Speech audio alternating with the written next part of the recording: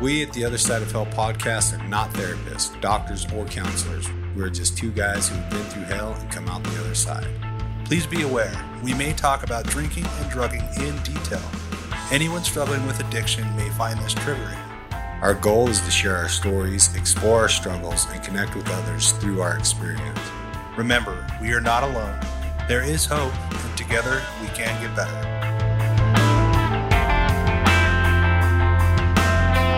Hey, what's up, Hellions? I am Cameron. And I'm Willie. And this is the Other Side of Hell show. What's up? Do you like the way I say that? Yeah, I like that our audience has been deemed Hellions. Yeah, well, they are. I dig it. Don't you think? Yeah, I like being a Hellion. Yeah, I mean, I'm a fan also. I am. Oh, yeah. Yeah. Hellions works in more ways than one. Yeah. Everybody was like, oh, such a catastrophe. And also they listen to the show. Right? We like to think everybody here has some sort of history. Yeah. Everybody listening right now probably has a past. Well, everybody's definitely got a story. That's right. Dude, it's good to be here. It's been a sec. So good. How you feeling? I feel so good. Do you? Yeah. Yeah? Yeah, I've been feeling pretty good lately. You hyped up? Yeah. Ready for this show? I'm ready for this show. I'm ready for life in general. Are you? Yeah. What did you do today to get ready for life? I ate carnivore. You ate carnivore. Yeah. Okay. Pretty good. Is that like a steak or something? Yeah, just meat and eggs. Okay. You've been intermittent fasting 16 hours. When? Like just occasionally? Yeah, for the last 10 days. You've been intermittent fasting every day for 16 hours? Yeah, Okay. every day. Yeah. And then you eat nothing but meat. Nothing but meat and eggs. Meat and eggs. Yeah. Okay. Just trying it out. Yeah. You know? And? You pooping a lot? No? No, not a Nobody lot. cares about that, Cameron. I care.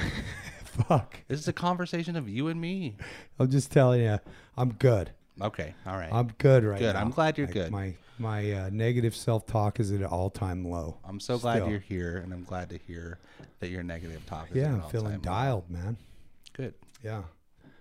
Good. So, how about you? Oh, me? Well, Nobody let me cares. tell you. Dick. Hey, let me tell you about me. No, I'm actually, I'm feeling pretty good. Yeah, you look good. Feeling pretty good. Doing this new routine. Feels good to have a steady routine. Getting a little love and a little help from my friend David James. Yeah. Was on the Schmodcast. Yeah, I was on the show not too long ago. Yeah, and he's kind of taking me under his wing, doing his whole fitness thing. Yeah. And it's been humbling, been good, and really just feels good to know that I'm working on myself. Yeah, I'm happy for you, man. I know it's a good place for you to be in. Yeah, it sure is. For sure. Makes a big difference. Hey, Let's get into it. that's enough about us. Yeah. Let's talk today about Curtis. Curtis is a little savage. Yeah, you want to talk about somebody that knows what's good for them. Yeah. Who at least figured it out, right? Yeah, he absolutely did. It took a lot. Yeah. You know, he had to go through a hell of a lot before he's gotten to a place where he is today, and his story is really amazing. Yeah. I can't wait to share it with you guys. But when we listen to his story, one thing that we sort of were able to extrapolate from that, and that we thought it would be fun to talk about, is being alone in sobriety. Is being alone in sobriety dangerous, Willie?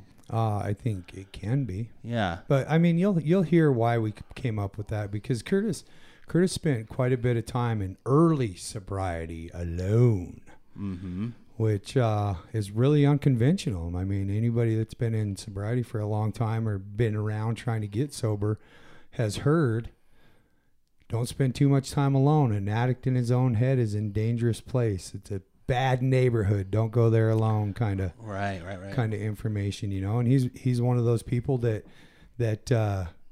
really got his footing in sobriety alone. Yeah. And not just alone, but completely alone. Yeah, he kind of came to a different way than a lot of us. Yeah. And he made some decisions early on in sobriety that are, like you said, they're outside of what might normally be suggested of somebody at that stage. And when we were talking about it, you became pretty impassioned because you... Oh, did I? Right? Yeah, I mean, you did. Because Okay. you personally, in your experience, it sounds like, you don't necessarily get behind the belief or the notion that spending time in your head is a dangerous neighborhood. I don't think it should be there forever. Yeah. Right. And that's one of the impressions that I got early on. I remember buying into that notion, and I really liked the way it was phrased, right? Because it's so clever. Me in my own head is in bad company, or don't go into your own head. It's a dangerous neighborhood, and it's really clever because, for a long time, it was my own thoughts that led me back into relapse for a very long time. And so there was some absolute truth to that. I made poor decisions for myself based on my thinking. I would think one thing, I would act on that one thing, and it would turn out a disaster. Yeah. And so the one thing that I didn't realize when I was buying into that statement was I kind of thought that it meant forever. Sure. Like I'm always going to be in bad company in my own head. And that's just not the case. And I think it's important to finish that statement as, for a lot of us, being in our own heads is a dangerous place at first. Or for a while, or until we learn how to deal with the way that we think and kind of understand what's going on with ourselves, right? And so just leaving it at that, I don't think it's like super inspiring at this point, but for me, it was kind of true at first. Well, I think for a lot of us, it's true at first, for myself included. And I remember when I first heard that saying, not only did I think it was clever, but it totally applied to me. And that's the one they said, they're like, where, don't go into your mind alone. It's a dangerous neighborhood. Yeah. And I absolutely related with that, because that's how it felt. Like anytime, like I'm alone, I'm by myself, like I start having these negative thoughts, and then I start thinking that using is a good idea, and then I convince myself that it's okay. I justify this one last time, always this one last time, right? And then there I am a day later, like now I'm hungover or feeling the effects of the come down, and banging my hand on the bar saying, how did this happen again? Yeah. So I think that there is absolutely some truth to it, but I think we want to explore this today. We want to talk about it because I think that there can be some benefits to being alone in sobriety, and there can be some growth that can happen in those instances. And so I think that where we're trying to figure out here is like, when does it go from being, oh fuck, I can't be trusted with my own thoughts, to I absolutely need to spend some time alone. Right. Because like it can be a little bit puzzling to know the difference between the two, and when it's okay and when it's not. For example, it's not a good idea for me when I hear that my wife is leaving and taking the child for the day to think that, oh man, I'm going to be alone. That means I'm going to go get some Oreo cookies and check out the porn and, and take advantage of that time alone to, give into all of these desires of the flesh. Yeah. Well, and why does it matter, right? Because when we give into those things, we are punished spiritually through ourselves, right? Yeah. We drop a level of standard that we have for ourselves that we know we're capable of, and then we drop that down because we're indulging in, things that we know are harmful, especially when you're on a fitness journey like you talked about before. Right. You're trying to change your body composition or the way that the relationship that you have with food. If you're working on your sexual behavior or the way that you believe sexually, your thoughts or whatever, all of a sudden you're watching porn again, you're by yourself eating food and watching porn. It's the same.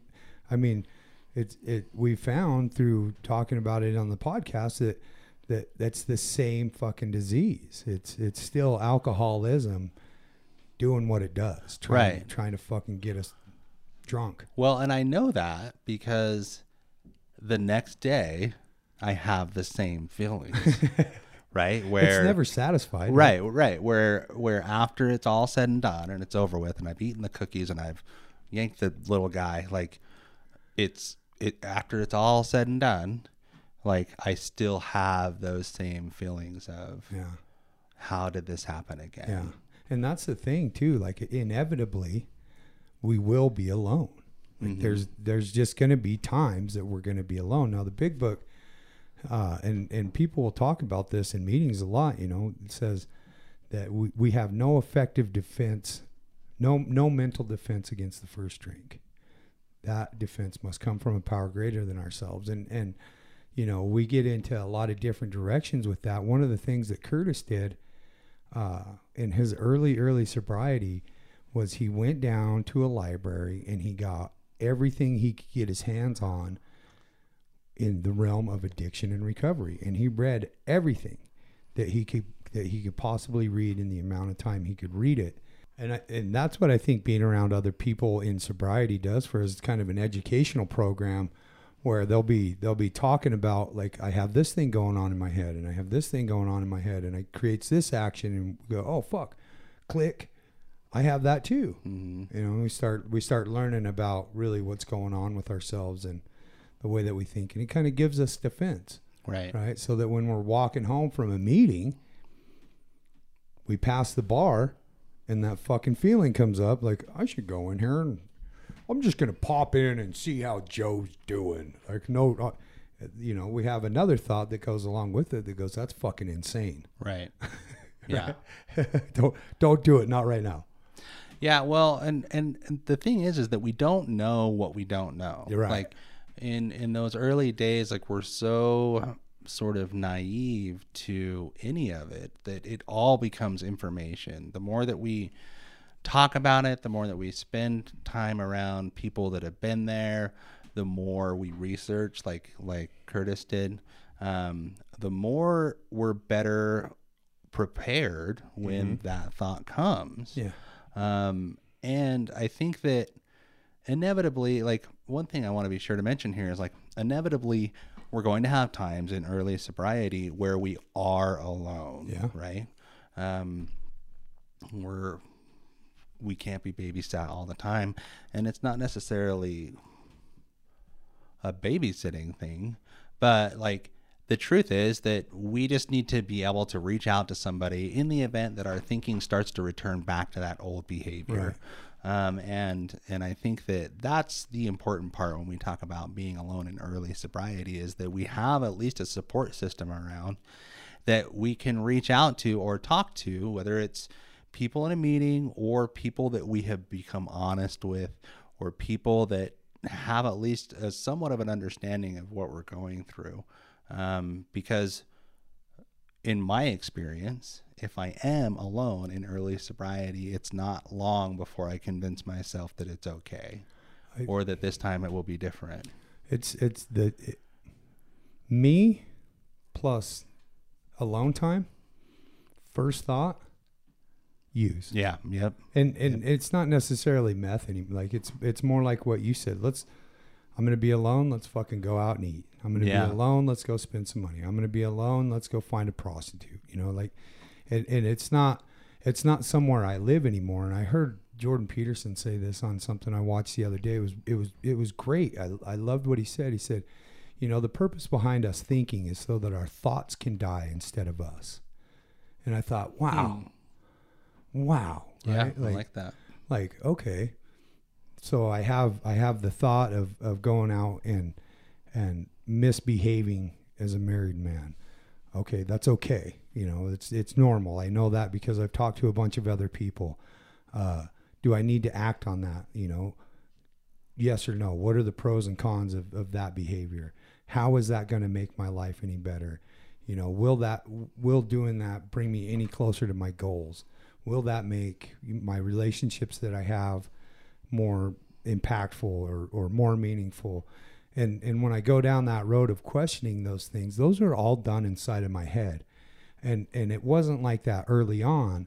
It's like that now. And so I don't, so now me being in my own head isn't necessarily a dangerous place. It's a good spot for me to kind of analyze my life and what I really want. It's okay for me to go in and think about using or drinking or cheating or lying or whatever, because thinking about it is not doing it. And in early sobriety, I thought this shit would go away. And I heard people telling me that, at 30, 40 years, they still think about getting drunk. And I'm like, fucking seriously? Like, you're still thinking about it? And I understand what they're saying. It's not a consideration, right? It's not like I'm seriously considering a drink. It's a tempting thought that pops up in my head that I don't have to act out on. It's there. Yeah. I've come to accept that it's there, and that there's this part of me that believes now that it will always be there. So, yeah. That. Yeah. Well, and I remember thinking too in early sobriety, like really being thrown by the idea that I would constantly go back to thinking about it. Yeah. Right. Like you said, anytime that I'm alone, like that's where my thought goes, or anytime that I'm aware of a time where I will be alone, or anytime that an opportunity really is presented where it's like, okay, I could totally do this. Like, that the thought pops up. Yeah. And I remember thinking in early sobriety, like, am I always going to have to navigate this first idea? Like, is this always going to be my first thought to use? And like, the further and further I get, like in sobriety, the more that, I'm not going to say the thought goes away, but what I will say is that it's not something I seriously consider. Right. And it's short-lived. Right? Yeah, exactly. Like, it's not anything that I'm ever like, oh yeah, I totally could do that. Like, yeah, let's maybe, okay. So if I go now to the liquor store, you know what I mean? And start planning it out. But yes, it is, every once in a while, it is still a thing. Or it comes out in other ways, right? Where it's like, I do think about like food or sex or, some sort of gratifying behavior that is negative that I will regret later, and so the good part of that to me is, what I like knowing is that back in the day, I used to do this with alcohol, right?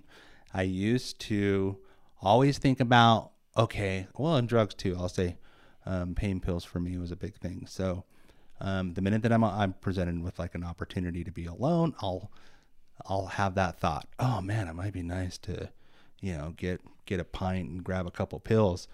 And then I would navigate around that and say, yeah, but but also I'm feeling pretty good right now. I'm doing this really good thing. And like, that's a real surefire way for me to fuck up how good things are right now. Yeah. Right. And then, like I said, as more and more time progressed, I wouldn't actually consider acting on that notion. What that means for me is that now, when it happens with food, or it happens with pornography, or it happens with any of those things that I might be dealing with now, it means that the more I navigate it and the more I get through it and past it, the better at it I will get. Right. And it will no longer be a serious consideration, just like the booze used to be. So there's hope that comes from that, where it's like, hey, I've done this with booze. Same thing will apply. Yeah, I'm going to think about it. Yeah, the thought will pop up.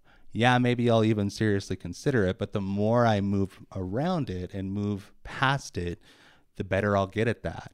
Yep. And the less likely it is that it will actually happen. Very well put. Yeah. So, I mean, recovery in action, right? Like that's recovery in a nutshell, like having a thought and not acting on it, I guess. Yeah. Like, okay, what do I really want? And to move forward, like, okay, so those are some of the things that are tempting when we're alone, but also, I've done a lot of spiritual growth being alone. Yes. I've had a lot of growth. Like I wrote my 4-step alone. Mm-hmm. And it was a thorough and honest 4-step. I was by myself, I didn't sit with a bunch of other people or in the middle of a meeting and write out my 4-step. I didn't think about my resentments and get them on paper with other people. Mm-hmm. Right. Mm-hmm. And so there was growth there. Like morning meditation or a lot of times I exercise alone a lot. Like Yeah. I go to the gym by myself, Mm-hmm. and so there's some routines that we can get into, and there's a lot of growth that we can do by ourselves. Yeah. Right? Have you ever done any step work or anything like that with other people, like pen to paper work? With other people? Yeah. Yeah. Have you? Oh, yeah. Yeah. But I've also done it alone. When I was first out of treatment, we put together a group of people who had been through treatment who would get together every week and continue working on that stuff. Okay. But like that being said, eventually I got a sponsor and I'm working on this stuff alone. I think that the difference becomes, because I'm always like, this is where my thinking goes today, right?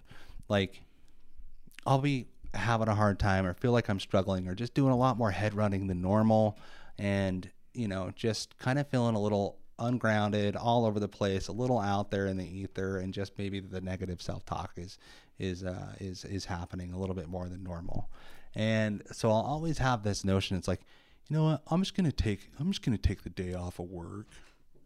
Like, okay, mental health day, right? Like, this is a thing. People say, I'm gonna take a mental health day, and I'm like, I'm gonna take a mental health day and go get a bunch of Oreos and get a bunch of candy and just veg out on the couch and disconnect and isolate, not talk to anybody, and this is my thinking. And I'm like, that sounds like a good way for me to live in the disease. Yeah. Right. Or I can take a mental health day. I can go on a hike. I can do some meditation in the mountains. I can call people I've been meaning to talk to for a while, right? Or I can live in the solution. So like when I'm taking time specifically to live in the solution, as opposed to designate that time for the problem, like spending that time in the problem, like it's a much better way for me to move towards that spiritual growth, or move towards that sense of ease and comfort that should come from a sober lifestyle. Yeah. But man, like I always go through this or that. Like, am I going to spend today in the solution, or am I going to spend today in the problem? Yeah. Motherfucker. Right? But yeah, you're absolutely right. Like I have had great moments where I'm alone and achieve some really good growth, clarity, like in those moments alone. But I don't know. I think that one thing that the book says is that before we take certain steps, it's good that we have the book of Alcoholics Anonymous. It's good if we have a solid foot or a solid grasp on sobriety, and that we're on the sober beam. Yeah. Right? Because it's tricky. This fucking disease is tricky, and I believe in a disease. It's tricky. Yeah. We end up very confident. A lot of times we're fucking rocking it out. We got, a year or 2 years of sobriety. We're at a place where we've gone to movies by ourselves. We've been on spiritual walks by ourselves. We've, done these things alone, and we're starting to think that, we got this disease thing by the balls. We have all of our things in position. We end up at a roadside gas station for lunch, and all of a sudden, convinced that, one beer surely can't help. Probably making too big of a deal out of it. Mm-hmm, mm-hmm. Right. And so I think it's a tricky area of how much to spend alone and how much not to. And I go through and I trust the people that have 20, 30, 15, 25, like these long amounts of sobriety who talk about these things. I just trust that what they say is accurate. Right. Mm-hmm. And I try to find the people that I resonate with and that I connect with on a chemical or emotional or spiritual level, where I'm really tuned into the message that they're saying, and they're saying, be careful, like watch your thoughts, watch your behaviors. If you're straying too far from the things that we're working, there might be some attention that needs to be made. Right. So if I have a certain amount of meetings that I've been going to, and I have a certain conversation that I've been having regularly with certain people, and I have this certain amount of time alone and this certain amount of time in fitness. In any of those areas, I start spending too much time or not enough time. I start spending too much time alone, not enough time alone. I start, my shit starts getting squirrely, and I don't like it, right? And I end up in this place where I start thinking askew, start thinking scattered. Yeah. And I become unfocused on the importance of what I'm feeding myself spiritually, mentally, physically, emotionally. And that's where all the nutrition that I need in all those areas come from me putting in the work to get that stuff. Like, none of it just comes to me. I don't just wake up in the morning and I'm like all spiritually fit and my belly's completely full and I'm not hungry and I'm perfectly hydrated and I have new knowledge of whatever it is I'm studying at that time and direction in my life. Like, I wake up in the morning generally, even now, with some sort of fear, and I start basing my life around how to get rid of that fear and step into my purpose. And when I do that, I'm able to just gather more and more like value on what life means to me today, right? And I'm really appreciative of that, because finding that balance between alone time and not alone time can be difficult, right? If you're in a family, holy shit. Yeah. From the second I get onto my property, anywhere even close to my home, I am not alone. Yeah. Well, I'm figuring that out. You know, I'm just not alone, man. Yeah. If it's not one of my 3 kids or my wife, it's a pet or a friend or a neighbor, or, you know, I'm never alone. And so I know that when I go home. Yeah. Right? And I step into that role. But I do know me well enough now to know that I need some alone time for a couple days at a time. Yeah. A few times a year. Like, and that's very healthy for me. And a lot of times, and we've talked about this on the show, some of the practices that we do, and you've done this before too, is, you know, we go out and we venture out either into the wilderness or somewhere on our own. We don't talk to anybody for a little while. We disconnect from the mechanical and technological world and really try to get regrounded out into some place where it's more primal and things like that. And that's one of the things that Curtis did, was get out into the nature. And I found through all the things that I listened to, you know, I go back and forth from Zen Buddhism to like atheism to whatever other spiritual practice. And I try to grab these principles from all these places. And one of the people that I listen to is Alan Watts. And I think a lot of people have probably heard of him. But I'll never forget, I hope I never forget, that he said one time, you know, if you want to know yourself really well, go into the woods alone. Spend some time out there by yourself. And what I found by doing that is that I'm a fucking mess for about 3 days. Yeah. My fucking head is scattered. My emotions are a wreck. My fear is up and down. My hunger's all over the place. But after about 3 days of being out there, chilling and going through the sickness of my addiction to the material world, I end up calming down. Yeah. I end up settling down, and I can kind of hear that inner voice of myself reminding me of who I am. You know, and finding the value in what it means to be a father. And I start missing my kids, you know, which is a good thing. Right. Yeah. You know, it's nice to be able to miss them. I start missing my friends. I start finding and remembering what it meant to have connections with people in sobriety, and how fortunate I am to be sober and to have found this path and to have a career that I love. And I start being able to really connect with the blessings of my life and feel all those things, you know, and it's really neat. And that's one of the pros to being able to do that. And right. It's something that I think I'm fortunate to have been able to do.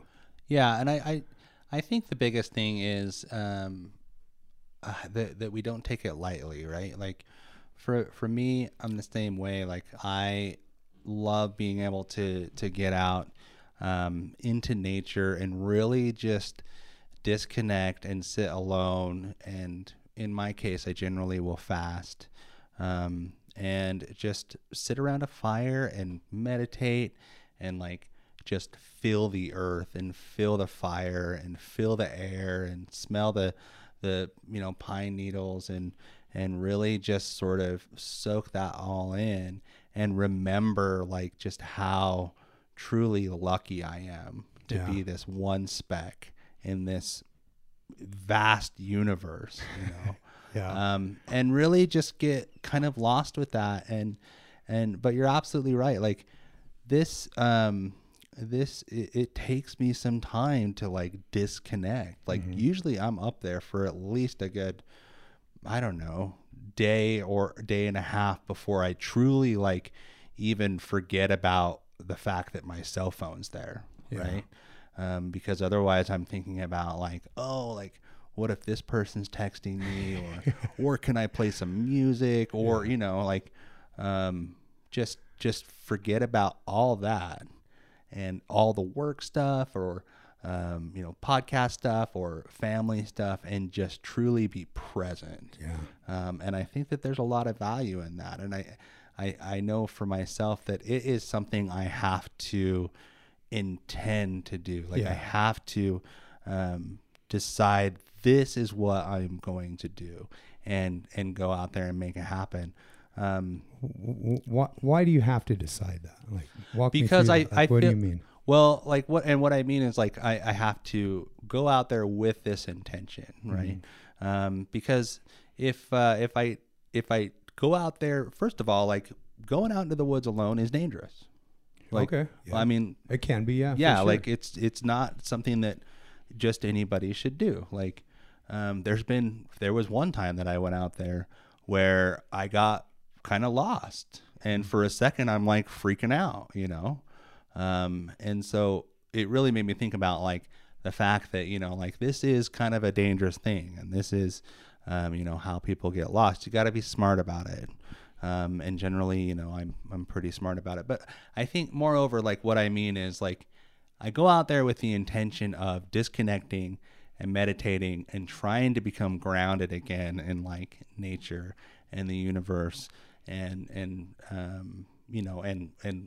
the wonderment of life, as opposed to like, no, I'm just going to go camping by myself for a minute. Because if I go camping by myself for a minute, something can really fuck it up. There's people too close to me. Like there's,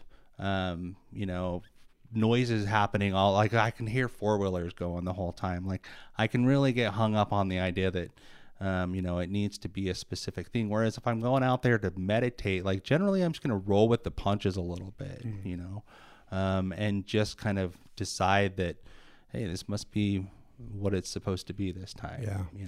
And for me on that same vein, if I don't go out there intentionally knowing that that's what I'm trying to achieve, the addict in my head gets really, really loud, like we were talking about before. And if I go out there with the full intention of disconnecting, then when it says, look at your phone, I can say, fuck you. Right. When it says turn around, I can say, fuck you.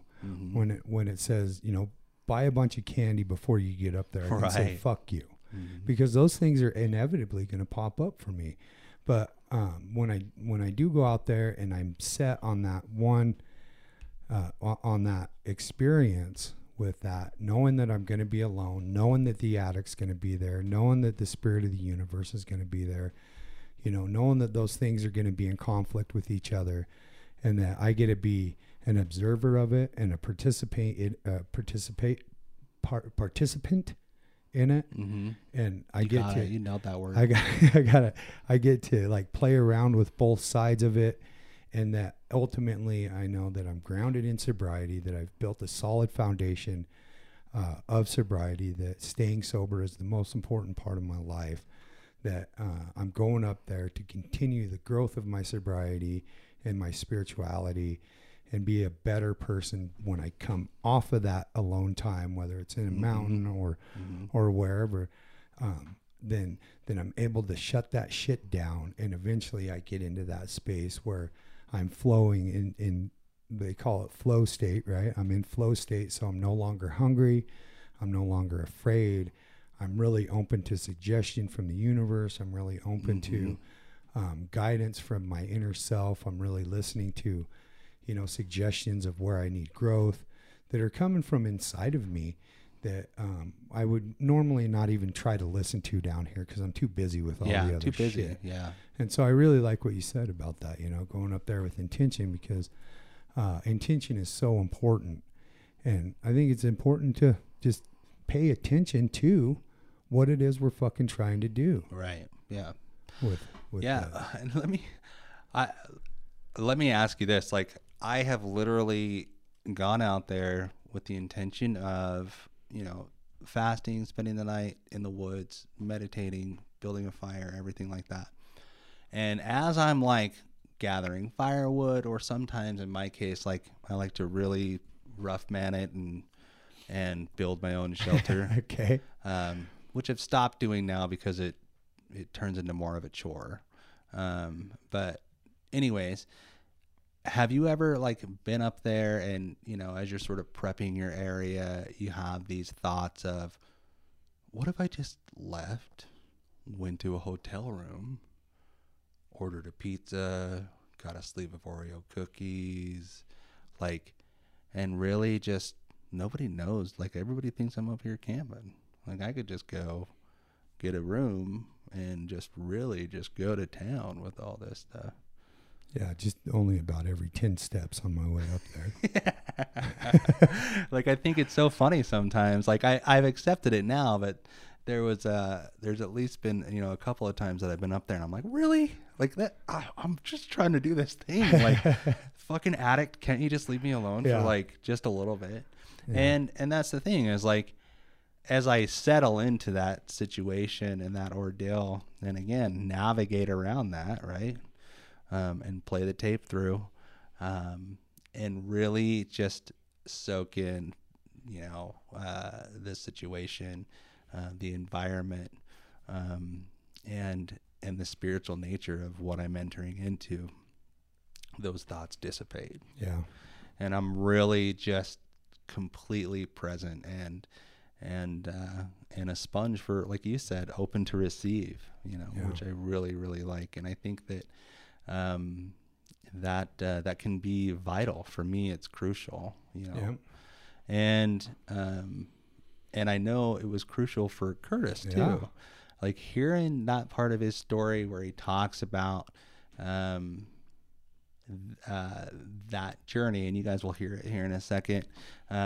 It's pretty amazing to see what came from the physical challenge, the isolation, and just really like all the newfound information of sobriety. Like, those three things kind of combined for him in that ordeal really played a key role in sort of opening his mind to this new way of life. Yep. And I think that we can all benefit from that. Yeah. Straight up. Yeah. Like, what do you think? You think? Yeah, let's roll it. Want to hear his story? Yeah. All right. Without further. Yeah. What is it? Further ado? Is it further ado? Yeah, we don't know how to talk. Without further ado, here is Curtis's Warstory.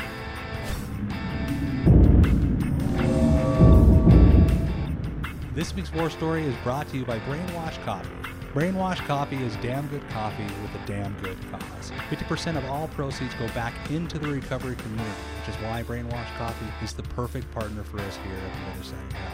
With blends like Higher Powder and Ego Ain't Your Amigo, Brainwash Coffee has your back no matter what you're pouring. Right now, you can get $5 off your coffee order when you use promo code OTHERSIDE at brainwashcoffeeco.com. Clean your bean with Brainwash. And without further ado, here is this week's War Story. Hey everybody, excited to be doing this. My name is Curtis Waslow.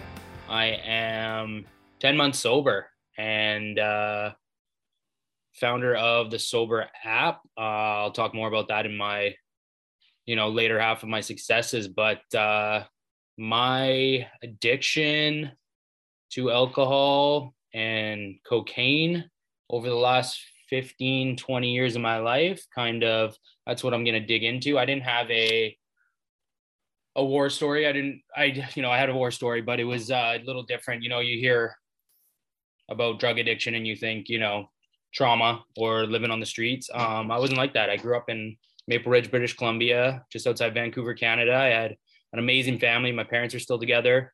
3 older siblings. We're all really close, best friends growing up. We're all 2 years apart. Having 3 older siblings, I wasn't bullied in school. Having 3 older siblings, I would always follow in their footsteps. When I got into elementary school, everyone knew me. When I got into high school, everyone knew me. Everyone in the town of Maple Ridge, you're a Waslow, you're set. We're a very popular family. My parents were socialites, parties, family dinners every week, a couple of times, drinking. It was the norm. So having the 3 older siblings and my parents being, social, I, got into drinking probably when I was about 13, I think, 12, 13, trying it out. Garage, my parents brewed their own wine. So there was always white wine that they brewed on their own, hundreds of bottles in the garage. You would sneak some. First time I ever got drunk or high was when I was 13. Came home, my brother was having a house party and his buddy owned a skate store and I was really big into skateboarding. And they said, if you do a beer bong and take a bong hoot and I'll give you a free skateboard tomorrow, like $150 skateboard. I'm like, done. And I did it. And I was probably 110 pounds soaking wet at that age. And I was, put me on my ass, but I liked the feeling of it. It was cool. And not only that, being around everyone, he was like, yeah, Kurt, that was kind of, I think, what I liked more is being a part of something. And, going through high school, like I said, I was very popular. I was always part of the in crowd and, drinking became a part of the in crowd. Smoking weed became a part of the in crowd. I never experienced with hard drugs till about 16 when ecstasy came into play. House parties, party buses. And then I told myself I would never do anything more. I told myself I would never touch cocaine. All of my older buddies were into it. My brothers were getting into it. 17, 18, that's when ecstasy kind of switched over to MDMA, and it was more of a natural high, less of a come down. You weren't mixing everything. That's when music festivals started. My brother sold weed in high school, and I kind of got into that throughout most of my later high school years. I worked my ass off though. I was never lazy. I had my first job when I was 13, working in a cedar mill, 12-hour days, 4 days on, 4 days off. Like I was always a hustler. So when I got and found, I could sell weed and make some money and do that, I got into that. And then after graduation, it was just normal partying. Wasn't doing drugs every day or anything. It was like a couple times a month, big events, birthdays, big celebrations, music festivals, weekend drinking, maybe a midweek bonfire or something like that. I didn't need it.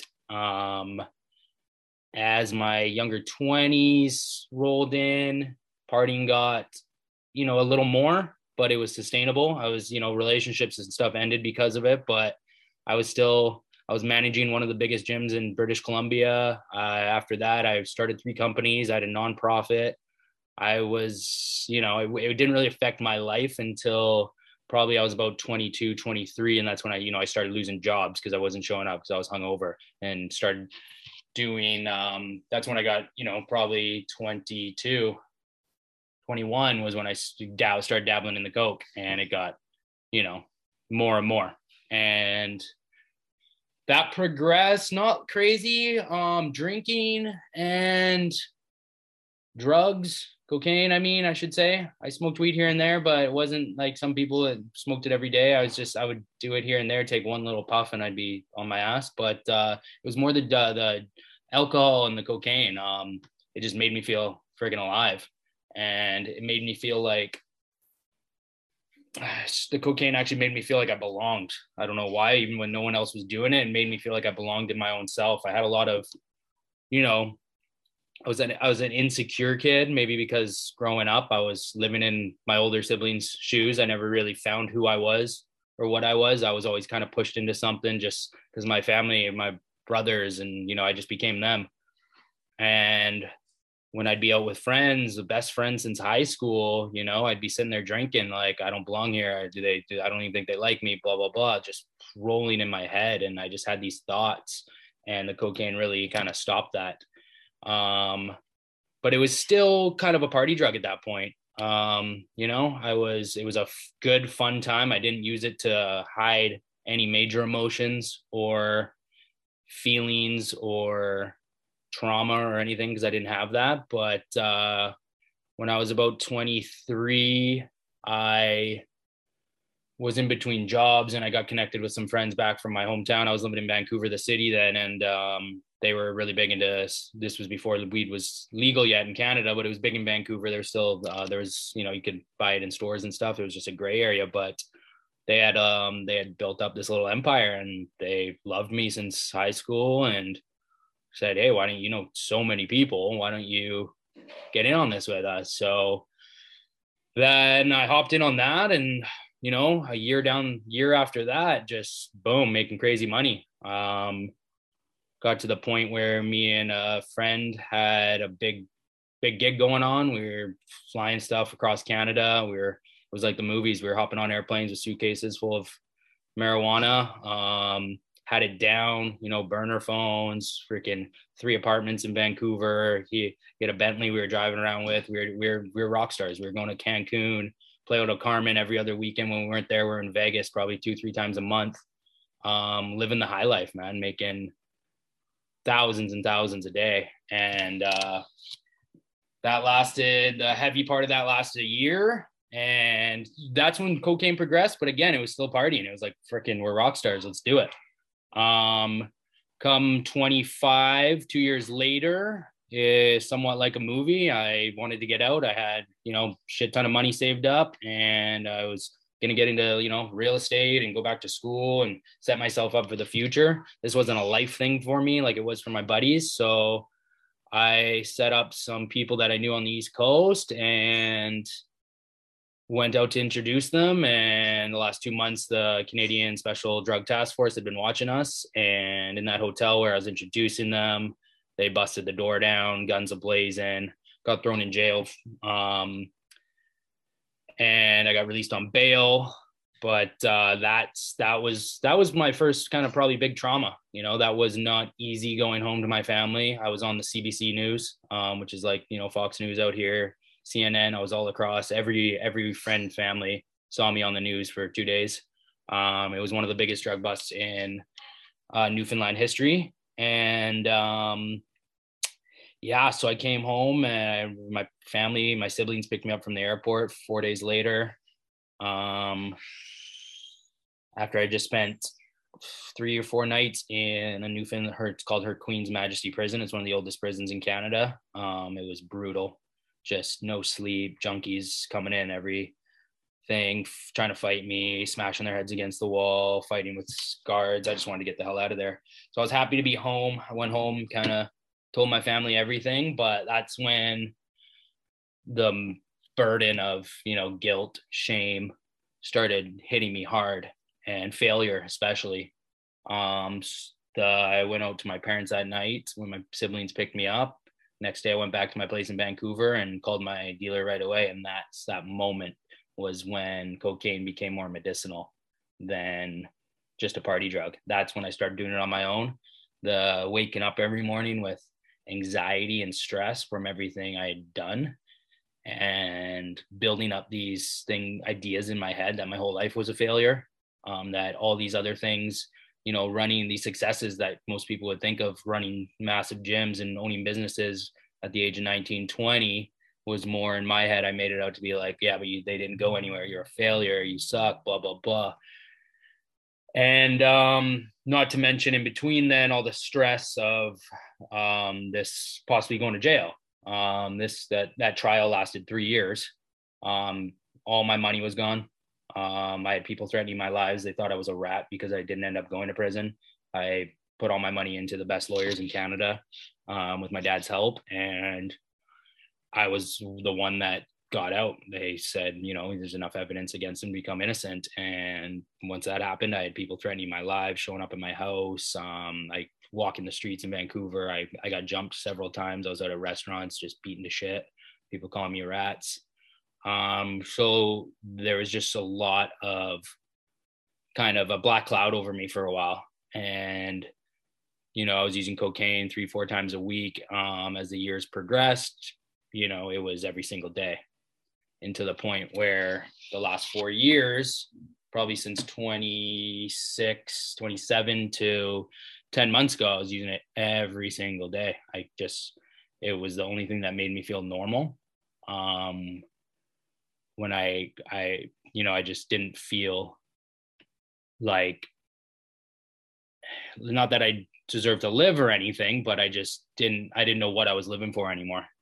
But I got to the really good point of hiding it, because the last thing after all this guilt and shame and failure was now to come out and tell everyone I'm a drug addict. So I couldn't do that. So that would just put me over the edge. I kept thinking to myself, nope, you're either going to get clean on your own and just no one's going to know, and no one will ever know you're a drug addict, or you're going to die from this. And I accepted that. And I was at the point where, you know, I was living with someone, a partner, for 4 years, and she had no idea. My family had no idea. My work, never any sign of it. I just got so good at hiding it and lying, to the point where I would start writing down my lies in books, and so I wouldn't get caught up on another lie. And then it got to the point where I tried doing little stints of not drinking or, you know, doing coke for 2 days, and I couldn't last more than that. And I told myself, you know, it's probably, you know, you had this thought a couple of years ago where you're gonna get clean on your own, or you're gonna die from this. And now it was at the point where I'm gonna die with it or die from it. And especially with all the fentanyl going around, and, you know, 80% of cocaine had it in Vancouver at that point, and it scared the shit out of me. But I couldn't stop, and I was too scared of the shame and guilt that came from announcing it to the world, or especially my friends and family, that anything letting them down once more. But it got to the point where my lies caught up with me, and my brother kept, you know, poking around saying, is everything okay? Everything okay? And the partner I was living with at the time knew something was up. Something came up where, you know, someone had messaged her saying, you know, Kurt's supposed to do this job. He owes me $3,000. What's going on here? And that's where, you know, I said, I've got this opportunity right now. I don't want to do this anymore. This is the point or time, or else now I'm just going to lose even more. And one of the hardest moments of my life, when I looked them in the eye and I said, I'm a drug addict and an alcoholic. And, it was scary. I broke down in tears. I cried all night. Never cried that hard in my life. Just shaking, trembling. My couple siblings. The brother came over right away with his girlfriend. We talked all night. And from that point on, it was a good turning point. You know, I went to bed that night feeling better. I woke up the next morning like this huge weight had been lifted off my shoulder.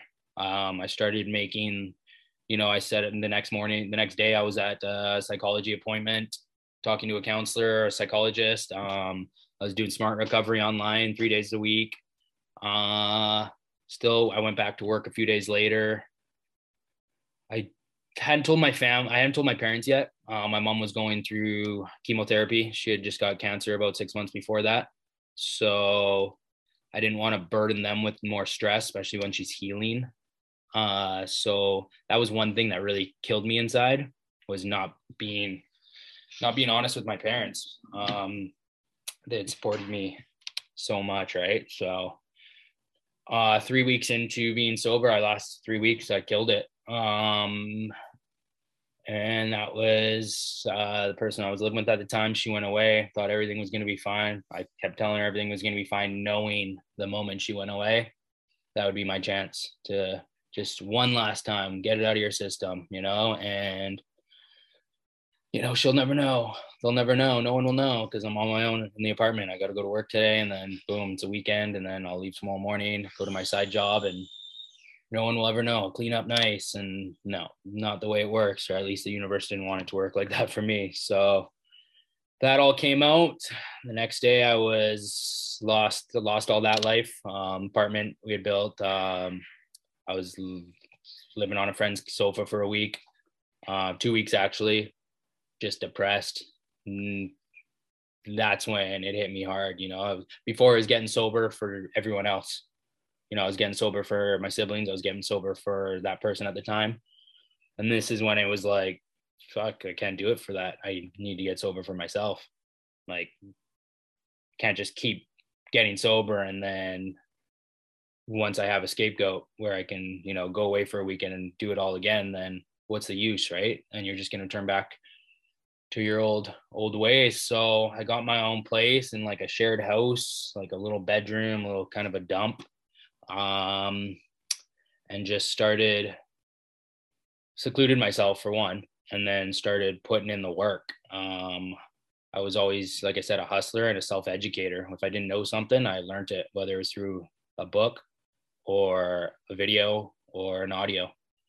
So that's what I did. I sat down in my room and I went to the library and I got about 10 books on addiction and recovery, and I read them the first week.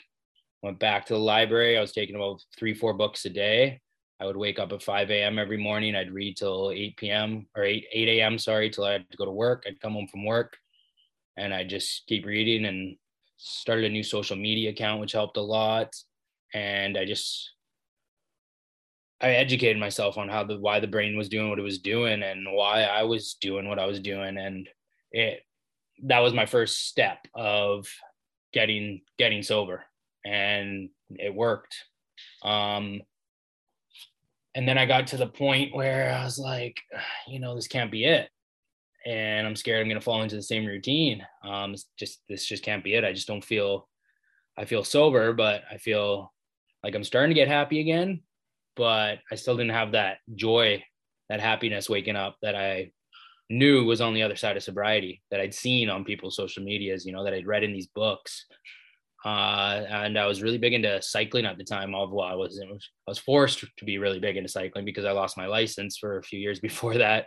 So I was biking to work every day. I was cycling a lot. I enjoyed it. So 2.5 months into my sobriety, I bought a new bike and I flew to Seattle because the borders were still closed, but you're allowed to fly down. I brought shit ton of gear with me and I just hit the road. I said I wanted to bike the Pacific Coast Highway, and my family was like, you're fucking nuts, but do it, man. Do whatever makes you happy.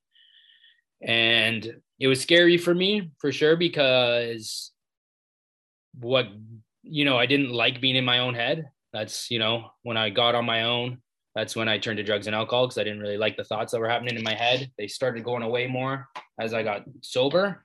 But it was like, shit, I'm going to go on this bike trip all by myself in the middle of the wilderness and pushing myself and being literally stuck in my head the whole day. It can go one of two ways. It can be great or it can be really bad. And luckily for me, it was a trip of a lifetime. It changed my life. It propelled my sobriety tenfold. And I would wake up every morning and just ride for 8 to 10 hours a day,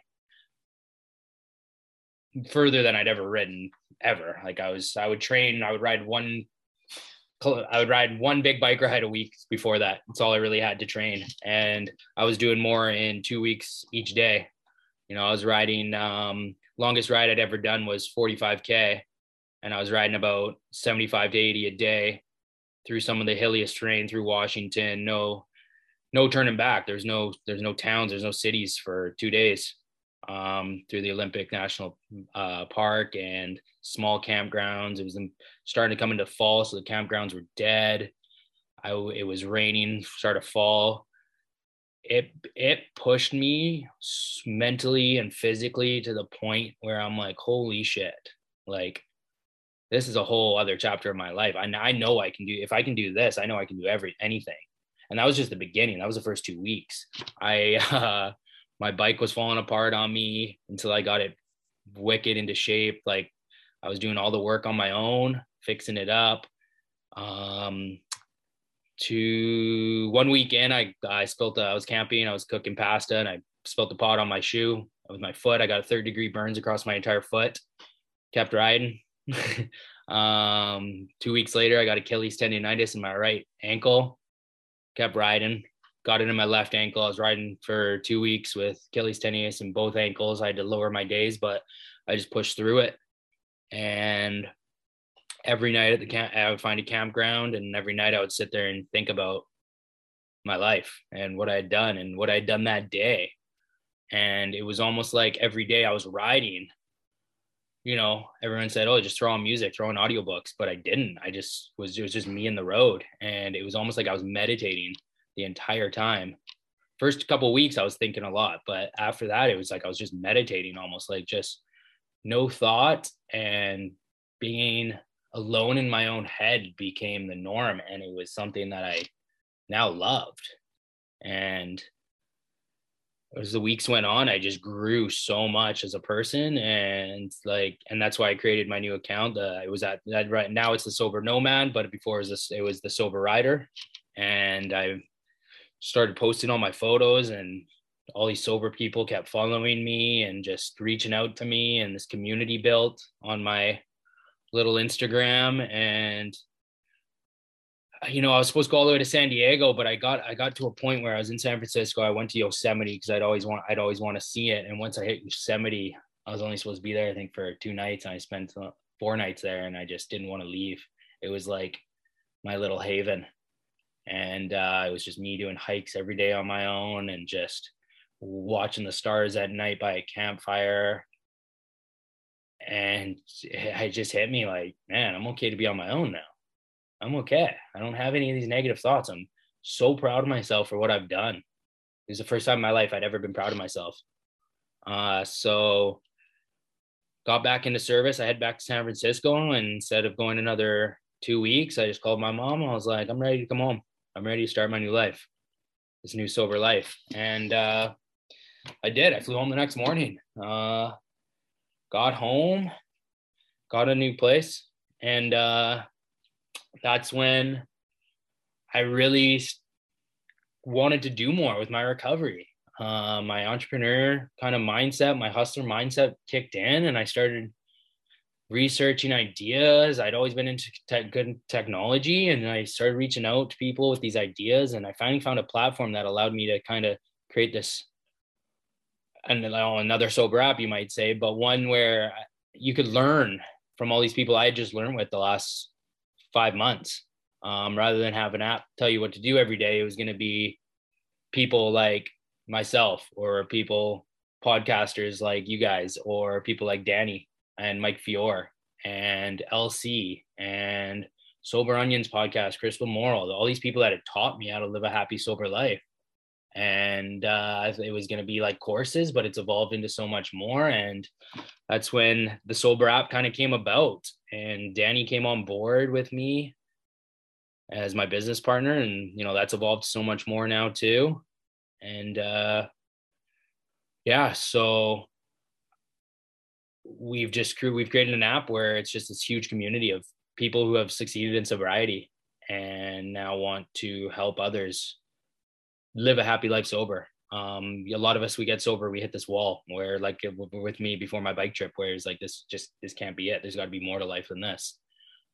Just trying not to drink every day can't be the rest of my life. And I think we've got over 4,000 hours of content, YouTube videos, podcasts, original courses. We're going to start doing a lot of live events in May where, we want to show people that getting sober is the first part, but living sober and living happy is something like no other, especially when we're living in a world so consumed by alcohol. There's just such a big life out there for you once you get sober and stay sober and start finding the things that make you happy. And for me now, after that bike trip and this app and having this community of friends and collaborators, I wake up every morning with joy. The same joy I used to have as a kid when I would see a playground, or my parents would say, okay, you can go ride your bike before dinner. And I would hit the slopes in the forest or go catching frogs. It's like, that's that joy that, everyone dreams of, that happiness, I guess. And I can assure you that, like I said, getting sober is one thing, and then staying sober and learning from others and seeing what makes you happy. It's a powerful thing. So you can find us, our app's called the Sober app. You can find us on Instagram at thesober.app. You can find us, our links are all in our bio. We were on the app, Google Play Store. We're on the Apple Store. You can use us on the browser version. We got big things coming. This is just kind of our first version.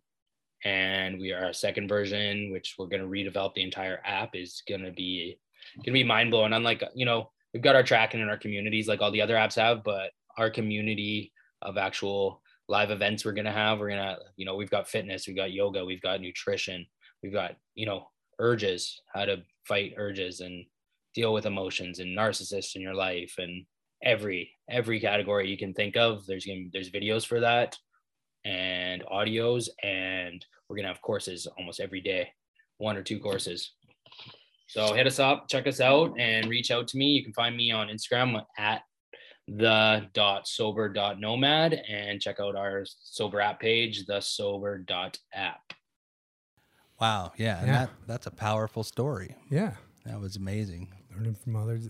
And I liked how, if you notice, the way that he speaks from like his demeanor of what his life used to be like and what it's like now, there's a difference. Oh, yeah. In the way that he presented himself. You can hear like sort of some of the excitement like in the early days, and then as he goes on and the disease progresses, you can hear it in his tone. Yeah. Like it sounds like he's back there in a way, like sort of reliving each step of that moment. And I know that after he got off his story with you, when you guys did the story, he went out on Instagram and just said, "Hey guys, like I just had a really powerful experience, and this is why we do what we do." And so it was, thank you, Curtis. Pretty cool. Yeah, thanks, man. Dude, his story was nuts. Yeah, I mean, just really a little different. I feel like, different but the same. You know? I really liked knowing that like he had that good upbringing, because we don't all come from broken homes, right? Right. And like his alcoholism or his addiction was not an escape for him. It was more of like he was a partier. He was just a recreational user. And then eventually, and he talks about it very clearly, like when it became medicinal for him. Yeah. After some trauma. Yeah. And it crossed that line. Yeah. Yeah. The cops kicking in your door is fucking, it's a little intense. That'll wake you up in the morning. Yeah. It's a little intense, especially when you're on your way out, like he was. You're like, I'm fucking done, man. Here's a position for you if you want it. And of course, somebody's always going to want it. There's always going to be somebody that wants the seeming glory that comes along with, fast money and right and parties. And, he was partying at a high level. Right.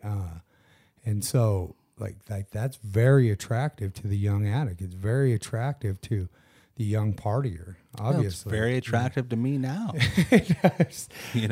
That's what movies are made out of, right? Like we've watched these kind of things and our imaginations gets the better of us and consequences go out the window. We don't think about that kind of shit. But you saw what happened with him. All of his money was gone. Yep. He started getting fucking beat up.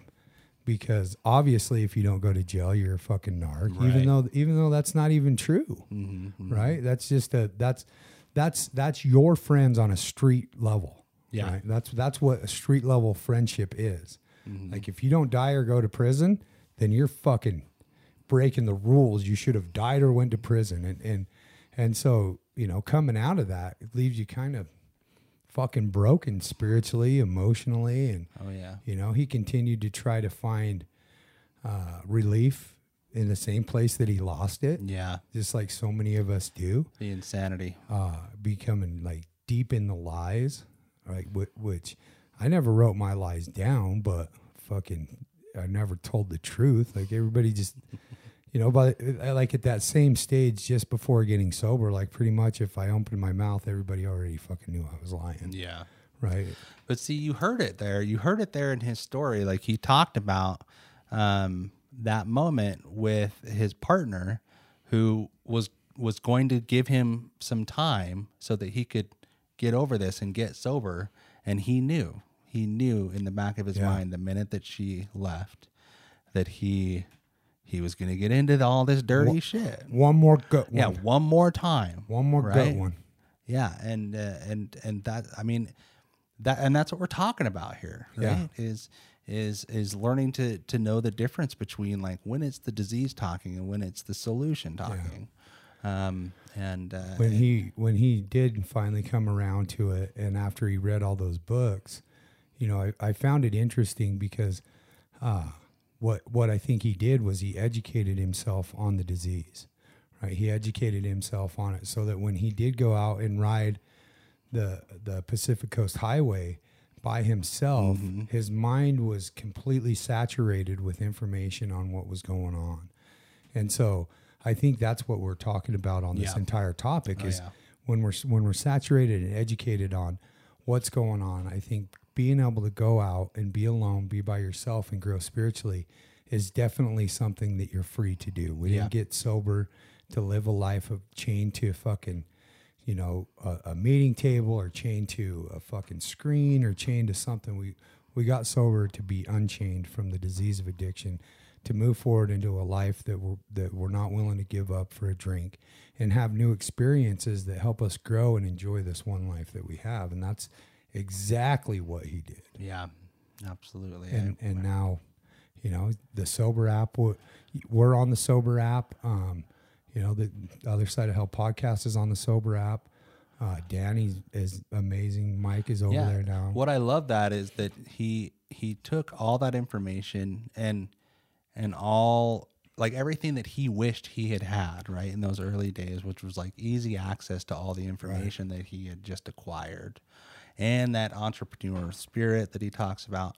He took all that and invested it into the Sober app. And so he has collected all these resources, which are now available to people in recovery or people that are, you know, sober curious or whatever the case may be, so that it can assist you in your journey, because we cannot do this alone. Right.